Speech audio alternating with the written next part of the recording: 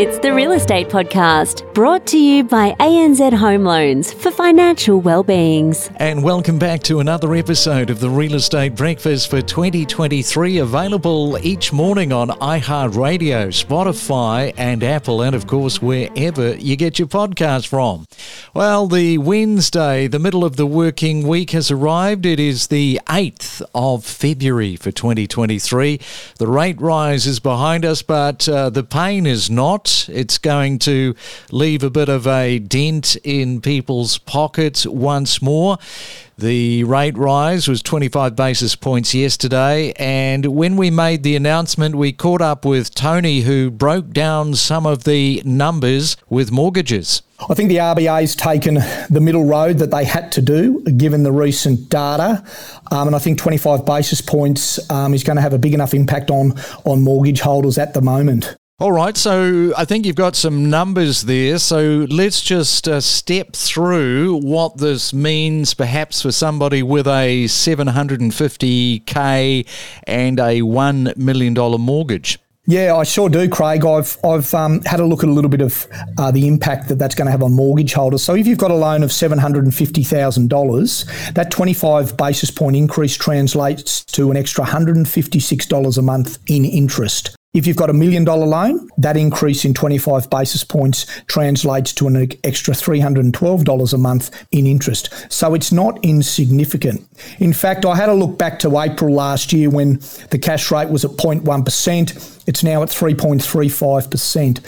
For a mortgage holder of $750,000, that's an additional $2,031 a month in interest in that time period. And if it's $1 million, it's about $2,700 a month since the cash rate started to go back up in the first rise was in May 2022. So quite a dramatic increase in repayments for mortgage holders over that time frame.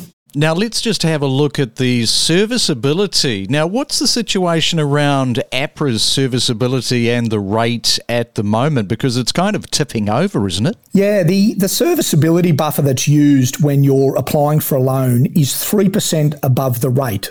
For example, if you took a loan out a couple of years ago, the interest rate might have been 2%, and the buffer of 3% would mean that they assess that loan at 5%. What we've seen now is the actual cash rate has increased from 10 basis points now up to 3.35%. So what we've seen is that the cash rate has surpassed the serviceability buffer of 3%. So people who took out loans a couple of years ago, the way that was assessed, the cash rate is now above that assessment rate, which is not insignificant. It's your weekday real estate breakfast with news, interviews and predictions every morning on the Real Estate Podcast. And in a moment, we will take you to Bendigo this morning. We are talking to Mark, who is going to tell us the attractions and the price points in a city that is ever evolving. Well, as mentioned, it is the 8th of February. If you are celebrating your birthday, happy birthday to you. You're celebrating it with Nick Nolte, the American actor. He's turning 81 today, and Seth Green is turning 48. We are just as addicted to property as you are. The Real Estate Podcast. It's the main centre forecast. Let's check on your weather on this Wednesday morning. First, we go to Sydney. 1 or 2 showers in the forecast and a high of 27 degrees. In Melbourne, expect 23 is your forecast high. Partly cloudy, but it should be a mainly dry Wednesday. In Brisbane, mainly fine. Just a little bit of cloud cover, probably burning off.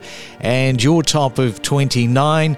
And in Perth, the sunshine continues, expecting 31 is your forecast high. We feature market updates, interviews and trends. It's your real estate podcast for breakfast. Well, this morning we are focusing a little bit on Bendigo, known for its stunning landscapes, friendly, thriving community, very artsy, and we're going to talk about that. Now, whether you're looking for a tree change or a convenient commute to Melbourne, Bendigo, it really has become a regional real estate hotspot destination, especially too for first home buyers. But don't take it from me.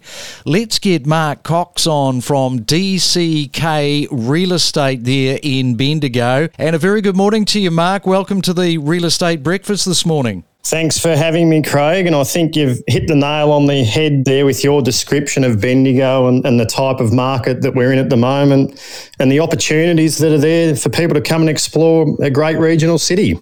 Yeah, great regional city. The opportunities, that's what people's ears are pricking up to.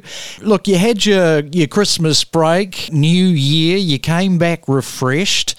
What is going on in the Bendigo property market as we speak? Well, it's like all markets at the moment, Craig. There's a little bit of uncertainty about. One thing that Bendigo does offer is we're a very resilient market. We might not have the huge highs that you see in capital cities, but as a regional city, our market ticks along very well. Things quietened down over the Christmas break, but we've sold 6 properties in the last 6 days, Craig, and looking to kick off 2023 to a great start. Well, what do you mean? That is a great start. Yes, you've done it.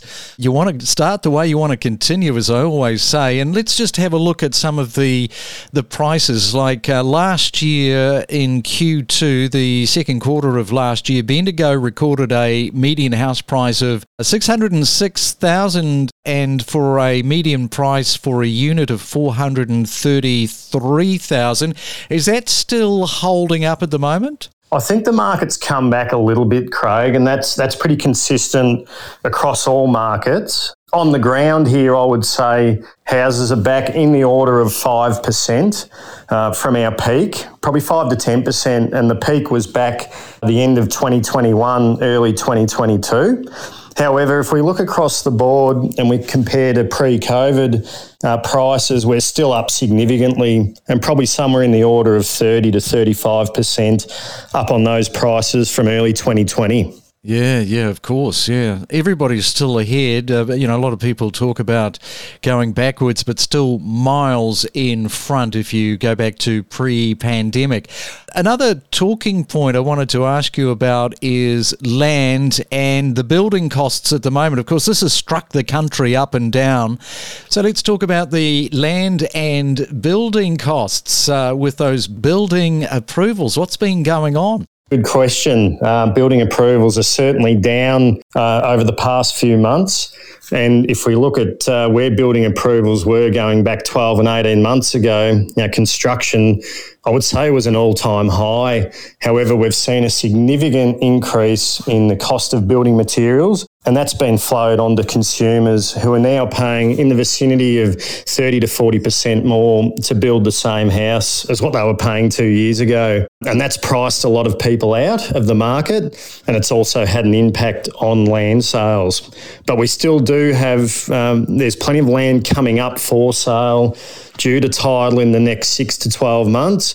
So if we see an easing of those material costs, which is predicted to happen, then and we keep our fingers crossed on that one, then that should help with the overall land market. Okay, and I mentioned about the arts side of Bendigo because it's a real changing culture. It's got this art flavour, and I think it's fair to say that is that bringing in a lot of people from the metro because of just that changing culture side of Bendigo? Absolutely, Craig. It's one of our big selling features of the town of Bendigo. If you look at recent times, the Bendigo Art Gallery's had some magnificent world-class exhibitions ranging from the recent Elvis exhibition right through to Marilyn Monroe, which is going back a few years now. And that's brought huge numbers of out-of-town visitors to our regional city, and they've enjoyed the lifestyle while they've been here over that 2-3 day period. They've attended our wonderful restaurants, cafes, and they've got a feel for the culture that exists here. And I think that's part of what has driven up prices and people wanting to come to Bendigo as a place to live. Yes, because I think it's fair to say that you were coming off a relatively low base pre-pandemic. Yeah, in terms of our house pricing, I feel like we're always below our contemporaries. And when I look at those cities, regional cities like Ballarat and Geelong, who are relatively nearby. We always were a pricing structure underneath where they sat. And so there was always room for uplift here in Bendigo, but that didn't really happen significantly until we went through this COVID period. So yes, we had lift in prices throughout Australia, I understand that, but we also had people coming out of Metro Melbourne, didn't want to be in the rat race anymore, sick of lockdowns, and they saw Bendigo as a viable place to live because essentially it's an hour and a half down the road by car and you're back in Melbourne. There's train services that run regularly. We've got healthcare here. We've got world-class arts and culture, as I mentioned before. So it's a really good alternative for those that want to step away from that city life. All right, well, it sounds pretty good what you've got going on there in Bendigo. Mark, thank you so much for coming on to the Real Estate Breakfast this morning and sharing a little bit about your town, your city. Thanks for having me, Craig. It's been a pleasure and happy to do it again. We connect you to the best real estate information across Australia. The Real Estate Podcast.